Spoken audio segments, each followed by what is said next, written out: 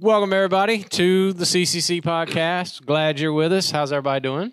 Good. Doing all right. I have a little bit of a cold. Sound a little scratchy there, Ed. Yeah. I feel a little scratchy. Uh-oh.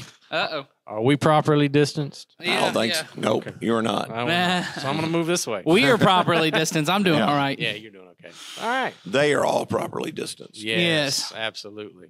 And for lots of other reasons. Yeah, they Yeah, are. it's not just for that. Always. That's They not are. just for All that. right. I'm not sick. Anybody wondering, I'm not sick. It's just this time of year, allergies. Allergies. I have it every year. I have a journal. I can show you. Long before the time of COVID, I was sick on these days. Wow. Every Just year. like every year. The same Every time. year, I can look on my journal. These weeks in July, I have drainage and, Dang. yep, I have to really try to watch, not get sore throats and all that Mm. stuff. Okay. All right. All right. We'll keep this as short as possible, which for us is who knows how that Yeah, knows? who knows? All Who right. knows what's going to happen? We gave up on that a while ago. Yes, we did. All right. We're going to answer some questions. All right. We had some questions. The first one was actually sent to us. So let's get right to it. Listener wants to know, why do you think there were name changes in the Old and New Testaments? And they give an example, which is a good example. In the Old Testament, Abram's name was changed to Abraham. His wife Sarai was changed to Sarah. And they even mentioned that there were some of those as well in the New Testament, and they just want to know, why is that? Why do people get name changes in the Bible? Witness protection. What? Nah, well, That's maybe, what I think. I Maybe, think it may be witness protection. maybe that's what it was. That's a good answer. Who knows? But not the That's correct what we're one. leaving with. Nah. Running away from bills. Yeah. That works in our day as well. Yes. So, yeah. all right. What I've noticed and been taught over the years is a lot of these instances, when there is an actual change of name, it has a lot to do with a change of a role in their life, or some type of major event happens in someone's life, and so the name change signifies the before the event versus after the event. That is certainly the example of Abram that you asked. That's certainly why that change was done. Ed, you said you looked up some information about I that. didn't get a chance to look all the stuff I wanted to look up, but Okay. I understand that it has the indication of father to exalted father, or father, Okay, so you're talking specifically about Abraham, and it has something to do with the name of God. I can remember being taught that. I did not have time to look it up, though. Yeah. We could have. Sorry, Well, and sorry, I don't have a more definitive answer. Well, and I on think that. if you look back at the story, you see that the name change for Abraham happened from the moment that God makes him the promise and It's a speaks to covenant. him. Yeah, the covenant's made, and then the name gets changed. So, Well, and there's a level to Abram almost feels there's a sense of irony even to his name in that part of the story of his name begins by meaning father. He's not a father. So Right. there's a lot. I mean, that's central to his story. Then at the moment he gets his name changed is at this point where he's calling out to God and almost saying, you're not coming through on your promises. I thought you were. God promises I'll make you the father of many nations. He gets this name change. His wife gets a name change.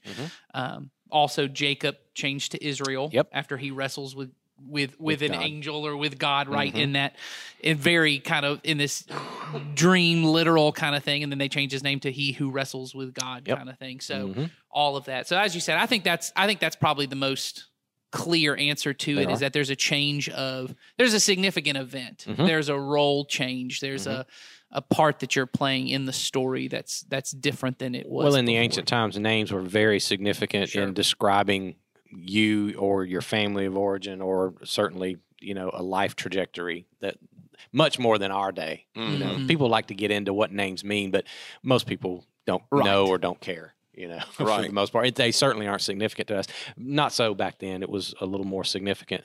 I think the questioner also wanted to know about some of the New Testament examples of this, and the ones they didn't cite them, but I know probably what they're talking about is there's Peter.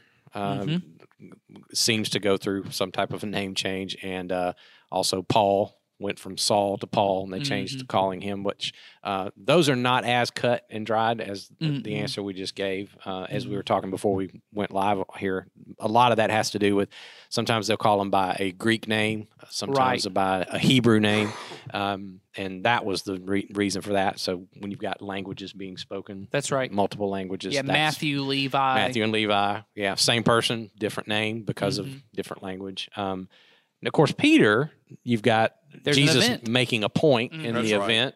In that passage where he says, Simon, Peter, you're called Simon, but now Peter meaning rock, and then he uses the example, upon this rock I'll build my church. So that was a significant event, and I also think Saul and Paul is the Hebrew and Greek issue, right? That's right. Yep. He takes That's his right. Roman citizen when he's as Yes. a Roman citizen. He's Paul, and using that because he saw his role as the calling to go to the Gentiles, to go to be the apostle to non-Jewish people, and so Saul was his Jewish name. Okay, so that's it. Yeah, that's a good question. That's a though. great It was question. I think it's very question. confusing to Somebody lots of paying people. attention when they're reading. Yeah, Something that's we can get in and get out real quick. So, Oh, and thank you for that. sometimes you'll see Peter referred to as Cephas. I just thought of that when you said that, True, which is you will. also that's his Hebrew or Aramaic yeah. version of the word for rock. So Yep.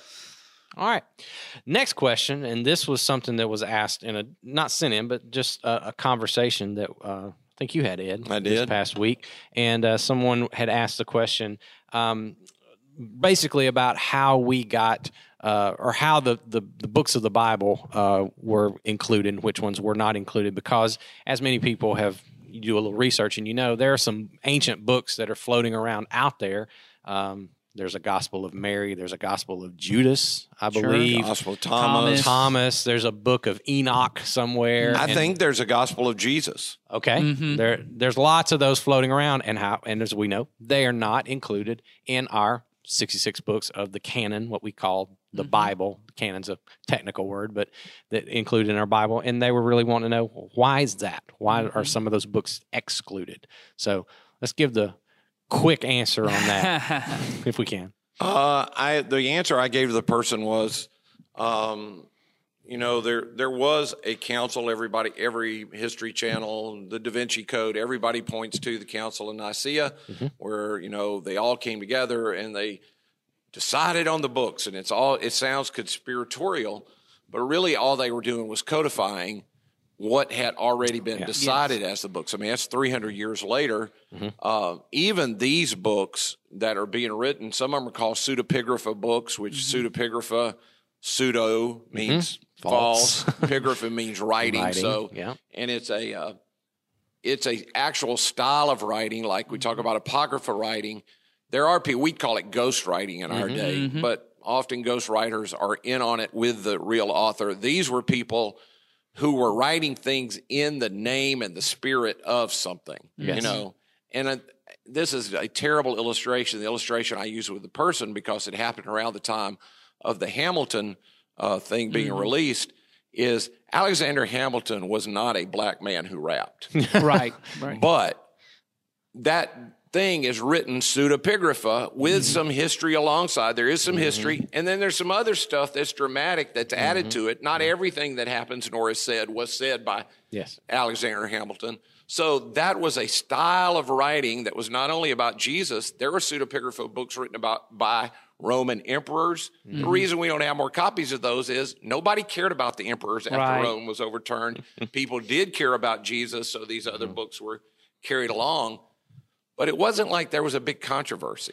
And it wasn't like the church was using them as scripture ever. in the first 100, 200 years. No, they were never doing that. Yeah. Well, that's particularly what is remarkable about the Bible, and in particular these 66 books that we do have, is one, that there is so much consensus at the time that these are the books that are important, and these are the letters, right? So a lot of the New Testament things are letters. And authorship was verified. Right. They knew these are the ones. So one, there's this consensus, but two, that we have as many copies as we do. And if you've seen kind of any study of that, you've seen we have an enormous and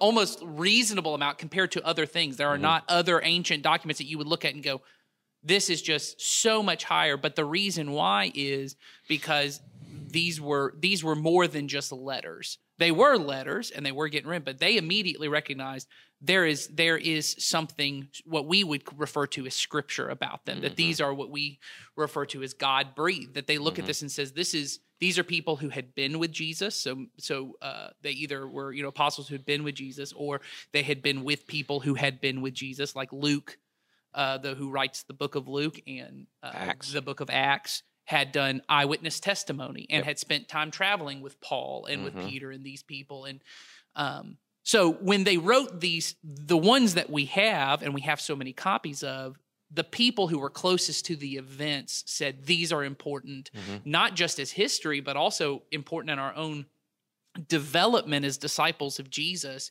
And so, as you said, it's remarkable that there aren't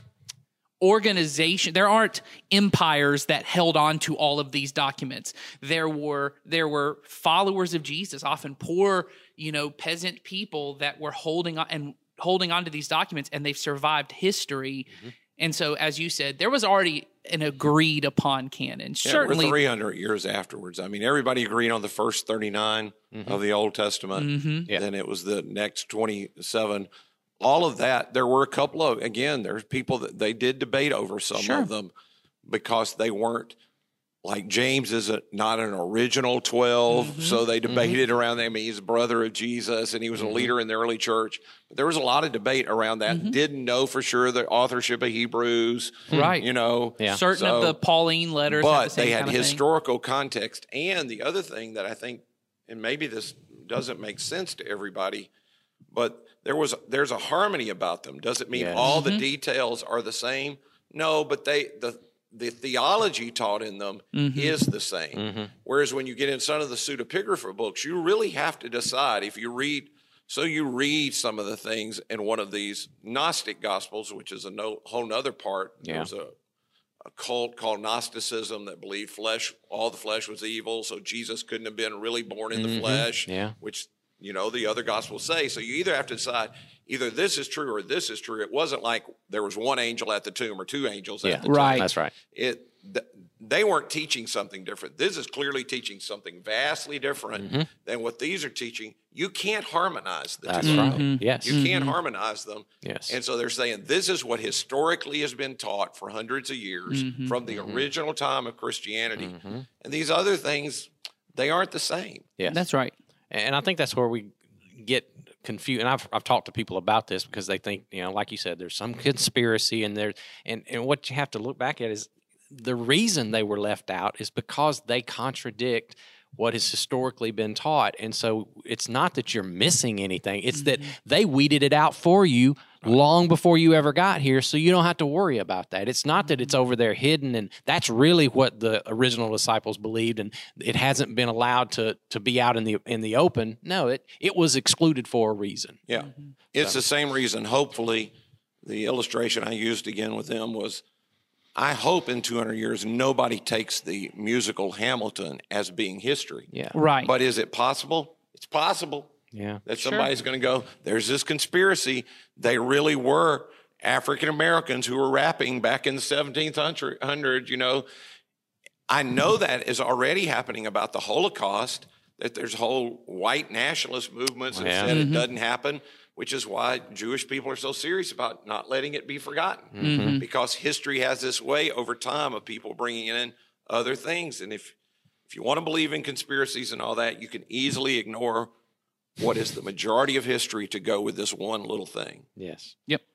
There's something in us that wants to, when we can't figure things out, that meet with what I already think should be true. Yeah. I want to believe a contrary thing, even though the evidence might not be so strong. And then I believe, I really have inside knowledge, which, by the way, is what the Gnostics thought. That's what Gnosticism means. It means hidden knowledge, secret knowledge. All right. Probably more than they wanted to know, but that's certainly... We gave them an answer. That is the answer. All right. Let's switch to Sunday. Sunday, we finally wrapped up the Faith series. Yeah, I don't know if anybody else felt like finally, but I did. I know we always feel finally when we're done and can set something aside. Yeah. That's how I typically, we get bored with stuff real quick. Yeah, we do. Because we're in it all the time. So that's just us. But yeah, we did finish up the Faith series, and we're going to be starting something new Sunday. But let's go back. And the big principle that we learned, Ed, you taught us, was that when God calls you to do something out of your comfort zone, something that you feel as if you're ill-equipped to do or that you can't do, you can rest assured you will be provided with the resources of God and the power of God to get that done. And I thought it'd be good for us to dive into that principle. What are your thoughts on it? Have you experienced that in your life, and how do people tend to experience that? How does it work out in real life? I think every time a person, no matter how small it feels to other people, when you sense that God wants you to do something and it's outside what you would have already done, which is important. Mm-hmm. There's some things that you know you needed to do and you maybe even wanted to do, and you and God happen to be walking the same way. But when there comes a point where there's something I'm pretty sure God wants me to do, but I would not naturally walk over there, mm-hmm. the moment you decide to do it, there is a sense of, I wouldn't have done that without God. When I was doing it, I knew God was with me. Mm-hmm. And it went differently than I thought it would go, even if it didn't go perfect. Mm-hmm. Mm-hmm. And in that, you come to realize, I do have a relationship with God that goes beyond, there's things written in a 2,000-year-old book that other people tell me they experienced God. I had an experience with God. Mm-hmm. Yeah. It reminded me of, a practical example of that principle is that's been the experience I've had as a father with my children for their whole lives. I cannot tell you how many times my girls have said to me, Dad, I can't do that. And I'm over here going, well, yeah, I know you can, because I'm about to teach you how to do it, and we're going to do. And many times I'm doing it with them, right? And then I always love, because we love to say I told you so. I love to come in afterwards and go, so you can't do it after they've just accomplished whatever it is. I think last time it was I was teaching my daughter to do something in the kitchen, cut something up or something in the kitchen. She's like, I don't know how to do that. I can't do that. I'm like, well, come over here. And then she starts doing it, and I go, so you can't do that, huh? It's just, mm-hmm. and it just kind of gives me that look like, okay, yeah, you were right. Now just leave me alone. Shut up. right. But that's how, I think that's the experience that we have with God oftentimes is, God, I don't know how to do that. And he's over there just kind of grinning. It's like, yeah, I know you don't think you can, but you and me get involved in this, and you'd be shocked at what you can do. I think the image I always had in my head, and this is the incorrect image, so if you missed anything else, this is what it is, that God is often walking with me and then goes, hey, look at that over there. Why don't you go do that? And then I go, oh, that looks scary. I don't want to go do that. And I think that's not the right image. I think what the image is that, Jesus talks about, and this verse is stuck in my head a lot, which is that he says, and you preached on this in our faith series of, I only do what I see the Father doing. He doesn't say, I only do what the Father sends me off all by myself to go do. He goes, Jesus, and constantly you see this. And the reason he answers that is he has just healed a person on the Sabbath, and they're upset. They go, what authority? What gives you the right to do it? And he goes, I only do what I see my Father doing. What he's saying is, the Father was already over there doing that. I saw him at work. I went to go join him in what he was doing. And that's the reason I have the power and the resources to do it, is because he's the one doing it. He's just like, it really is like, and all of us guys have had this experience of you come to your friend's house or you come outside and there's a dude working on a problem, and suddenly 7 guys are all standing around looking at the problem. None of them are doing anything about the problem. We just like to stand there and watch it, and occasionally we go, that's the right, that was good to put that hammer on that nail. I was going to tell you the hammer goes on the nail. We're not doing, the guy's doing all the work, but we felt like we got to be a part of what was going on. And I often feel like that's where Jesus is always in his life. In fact, that's the story you told Sunday about Jesus is walking on the water. The thing that I think Peter got that the other guys didn't get, I don't think it was that just that Peter was somehow braver than the other guys and stepped out. I think Peter was the first guy maybe to notice, oh, that's the Lord. Yeah. Because he's the first one to say, Lord. Mm-hmm. Everyone else, and you told it in the story, they think it's a ghost. Yeah. They're terrified. Peter's the first one, as you said on Sunday, to make the connection. Mm-hmm. Jesus just did something. Mm-hmm. Here's something, as you said, I can't explain. Mm-hmm. I don't know what's going on.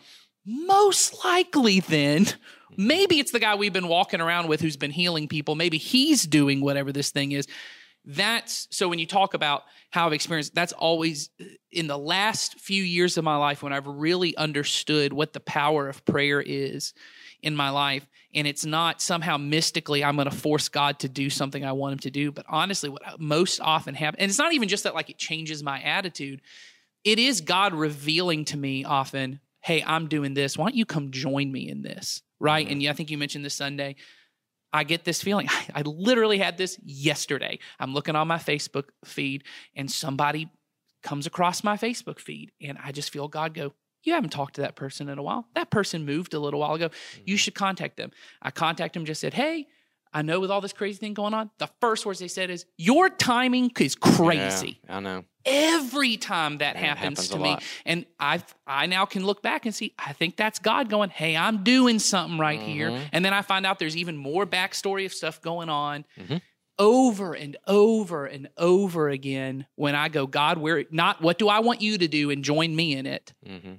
It's, what are you doing? Let me join you. Well, I think there's two parts to that we have to be really, I think maybe this is not. This is the way I understand it. God is doing things. God did want that person. Maybe there's something going on in that person's life you contacted. Could you have ignored it? Would God have sent somebody else? He probably would have tried. Yeah. Is it possible that everybody said no? And would God have accomplished it without you? No. Because the truth is, God wants everybody on the planet to be fed. And has provided more than enough food. There isn't a population problem. There is a hoarding problem. Yes, that's right. There's not a problem with God didn't provide enough for every one of the 7 point whatever billion people on the planet. It's just that some of us have decided, not only do I want to have enough beyond what I can eat, but I also want my dog to be fat. I want to be fat. I want them to be fat. And then I want to throw other stuff away. Yeah. And we can pray for God to feed those people, and God prompts us often to, and we're like, and he doesn't just rain manna from heaven. Could he? He could. He has decided to work through the hands of his people. And that's, I always want to say to people, why doesn't God do something? God's trying to do something. Yeah. You asking the question is probably him prompting you to do something. You noticed it.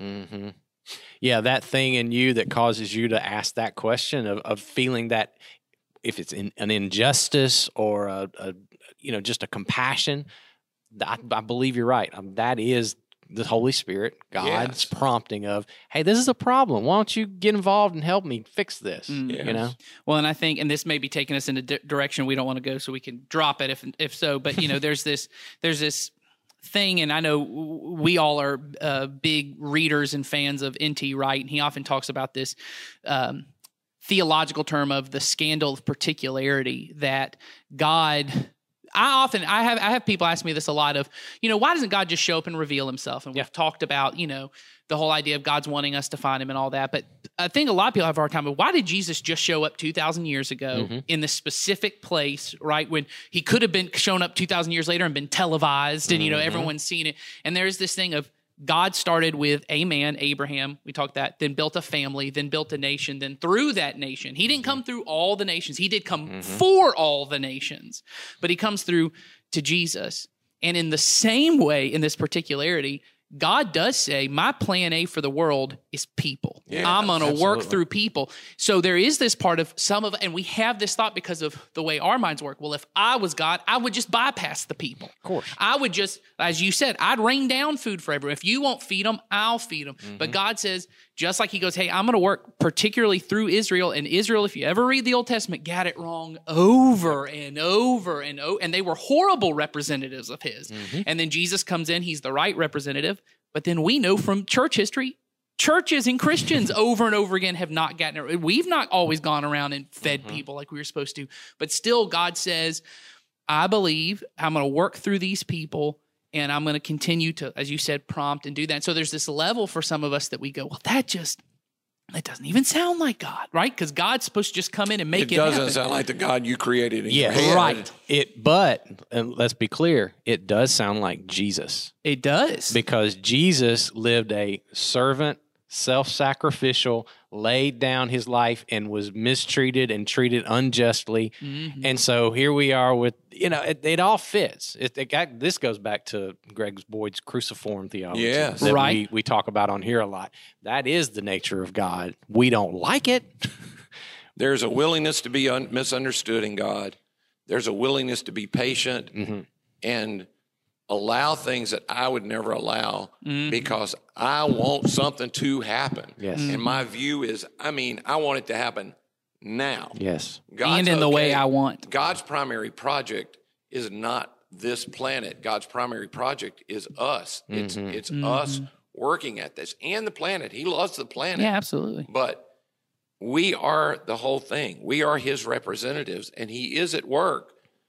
He just allows us to thwart it by deciding, no, I don't want to do that. Well, I love this. I just don't want to do that. I love this term that I know we've talked about before of the God who risks, that God is taking a risk on us by saying, like you said, I'm going to prompt you. Well, they didn't do it. And then God goes, okay, I'm going to prompt the next person I'm going to go. But it's amazing. The prayer Jesus asked us to pray is, your will be done on earth as it is in heaven, which means I'm at least acknowledging there are times, and we know this. Anyone who thinks about it knows that God's will doesn't get done, which we all know because I know I've not always done God's will. I know I've gone completely intentionally opposite of God's will, and he didn't stop me. Somebody will say, this terrible thing happened. Why didn't God just stop it? And I say, well, let's move back a little bit. Have you ever done something that was wrong? Yeah, well then, God should have stopped you. He should have stopped you. Yeah. God should have stopped you. And if God's constantly stopping everything, then we're not really human anymore. And we're not free. He has decided. So he can't decide, I'm just going to stop these big things because then the things you think are big are things I don't think are as big. And then other people think something else is bigger and something else is smaller. God just decided the big thing is that I'm going to allow them to love me, which has to be freely chosen, which means they can also decide not to love me. And they can even blame me for stuff that they do that I allowed to happen in the name of love. Absolutely. Yeah. So what is it that keeps us from when we get those moments, God calls us out of our comfort zone? What is it that keeps us from going with him and experiencing his power? If we know that intellectually, where's that disconnect for you guys? I think it's that our highest priority is our comfort zone. I think, and you mentioned it Sunday kind of, and I can't remember if it was kind of like an ad lib. So I don't remember if you said it in the online thing, but you were talking about you using the example of a boat and kind of facetiously going on about, I've built my boat and I love my boat and I'm comfortable with my boat. For most of us, and I can't speak to other countries, and so people, if you're watching this somewhere who's not in America, I don't know if this is your experience. Maybe it is, but I certainly know for most of us Americans, that's what we think the goal of life is. Yes.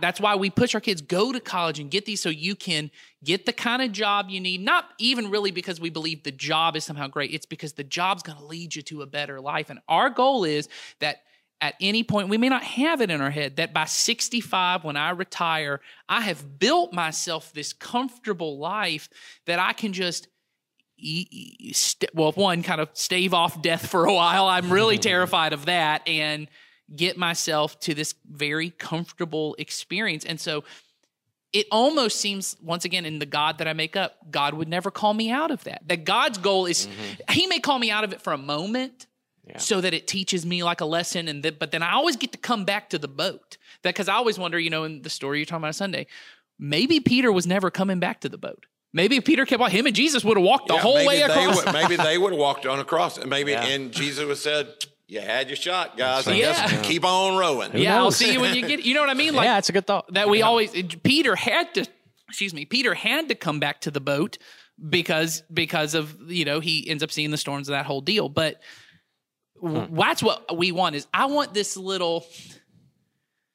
a week-long mission trip where I step outside my comfort zone and I go for a little bit, and then I come back to my boat and I go, wasn't that? And don't I feel better about myself? I want to step out of my comfort zone and post something on social media and say my thing, and then I just come right back into my comfort zone. I honestly think comfort and control are. And so I think ultimately what we want is control. Because there are things that some of us choose that would be uncomfortable for other people. But because I chose it, it's comfortable for me. Sure. Like I know people, we've had some people at our church that choose to not live in houses. I can think of 2 different people in the last couple of years that I know of that have chosen to live in tents. They have income. They live in tents on public property because they can, and they want to be free. Some of y'all want to be free. You go, I don't want to be that free. That's right. I don't want to be that free. And other people look at them as irresponsible. Well, no, that's a form of control for them. And that's a form of comfort for them. Control is comfort. And so I think the ultimate thing for us is control. I think way more than we would like to admit. Most of us want to use God more than know God. And really what we want to use God for is anything we can't control. So I can't do much about my kid who's an adult and he's a drunk or a drug addict. So I want to faith on that. Yeah, I'm going to pray for that one. I can't do anything about my teenager. I've tried real hard. I first laid into that, train them up in the way they should go. And then when I can't do nothing, then when they're old, they won't come back. Well, of course, you misunderstood the verse, but whatever. Anyway, we want some more. And ultimately, none of us can control death or cancer or any of those things. So I think most of us tend to think of Jesus as Secretary General of Afterlife Affairs more than anything else. He might play a little bit in this area, but only if I really need him to. I can take care of most of my stuff. I can take care of. Yeah. Well, I just heard this on a podcast. I think they said that most of what American Christianity has become is the American dream with just enough Jesus attached to it to make it sound legitimate. Yeah.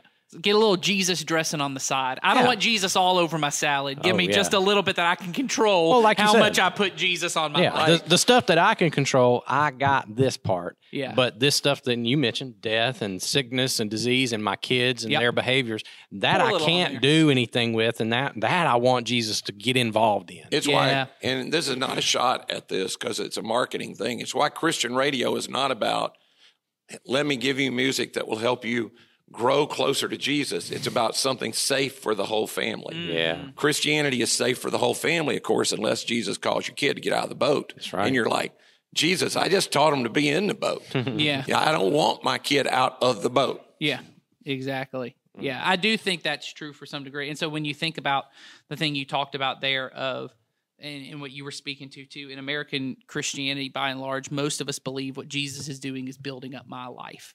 That he is somehow coming in to bless what I got going on and all the different plans and agendas that I have going on. And you're right. I think so. What I need is I'm going to build my business the way I want to build it. And anything that I can't control, I'm going to rely on Jesus for, or I'm going to build my family the way I think's best. And then I'll throw some Jesus in on the side, not the way that Jesus invites them to, which he says, hey, the kingdom of God is here and it's advancing. Why don't you get about doing that work, my Father's work, right? My Father's doing business. Are you out there joining him in that? And it really is a complete switch of mind. I think for many of us, like the illustration Nathan used earlier, was a relational thing. There's a person, I sense I should talk to them. I'll give you an illustration. I'm guessing many of the people listening are community Christian people, and you've been in a small group. This happens for 30 years. I've seen this kind of thing happen in a group. And this goes to the control thing. We're a small group, and over time, I begin to notice there's something going on between Jason and his wife, and it's really unhealthy for them. It does impact our group in that one of them talks to one person, one talks to the other person. It's uncomfortable. It's uncomfortable. I feel prompted at some point to say something. Yeah. I feel prompted to say something. But the act of saying something doesn't really do much for my life. And I can't imagine Jesus calling me to do something that uncomfortable sheerly for the benefit of the other person. It's better for me to just be quiet, ignore them for the hour, or if they begin to bug me a lot, I just stop going to small group or go to a different church or whatever.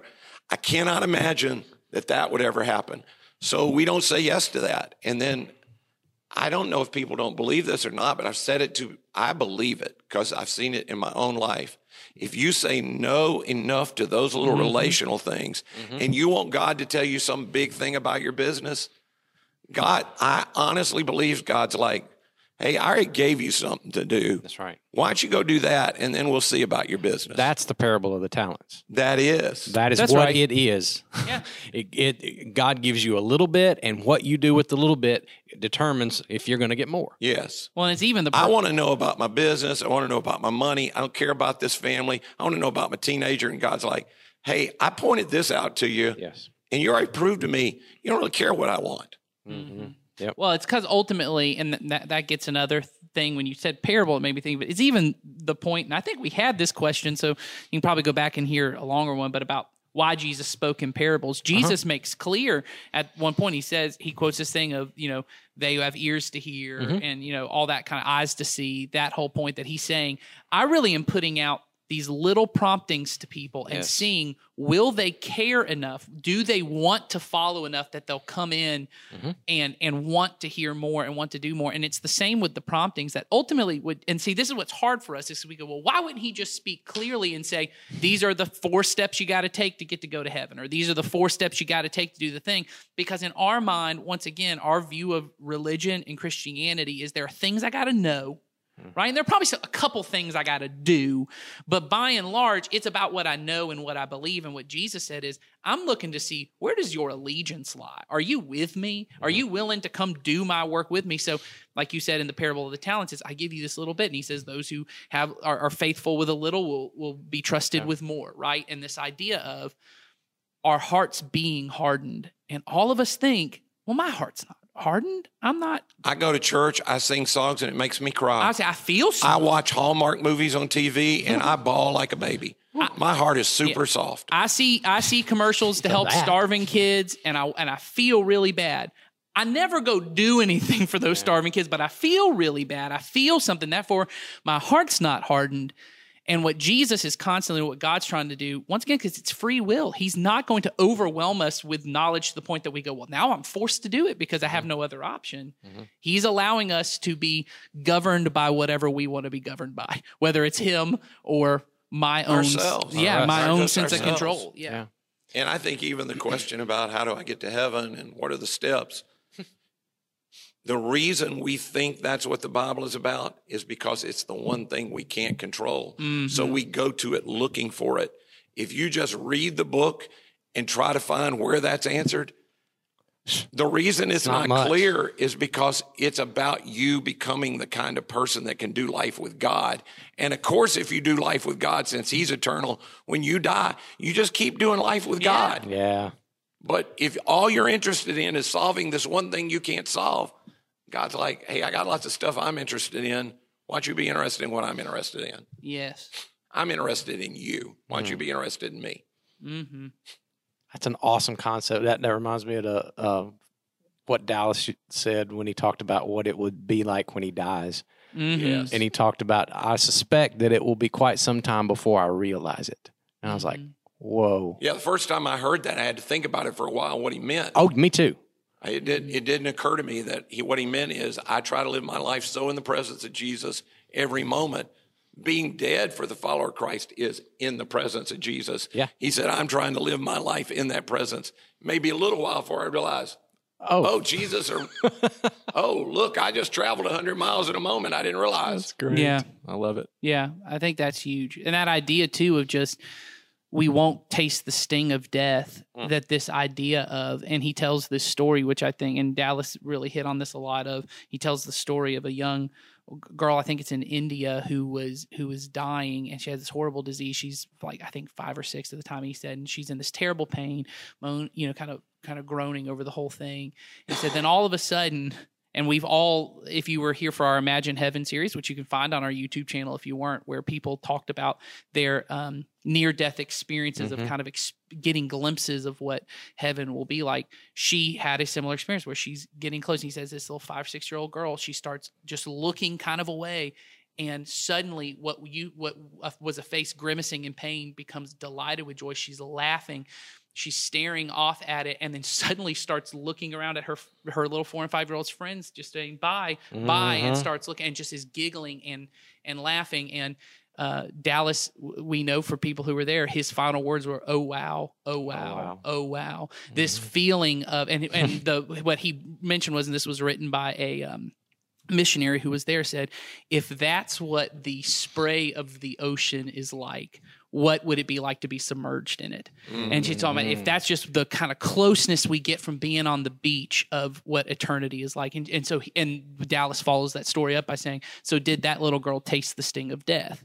And I think that's totally true. This idea that I'm just walking, and there is something, we've all seen this with children, that they just have almost this inherent kind of closeness with that or sensitivity, I should say, to the promptings of God. And he's just saying that as they're kind of getting drawn into this, and that's the life that Jesus promises us, like you said, that maybe I wouldn't even notice, and it would just things get better and better, and then one day I look back and I go, oh wow, wow. That went somewhere I wasn't expecting, but I love it. All right, I love that too. Yeah, man.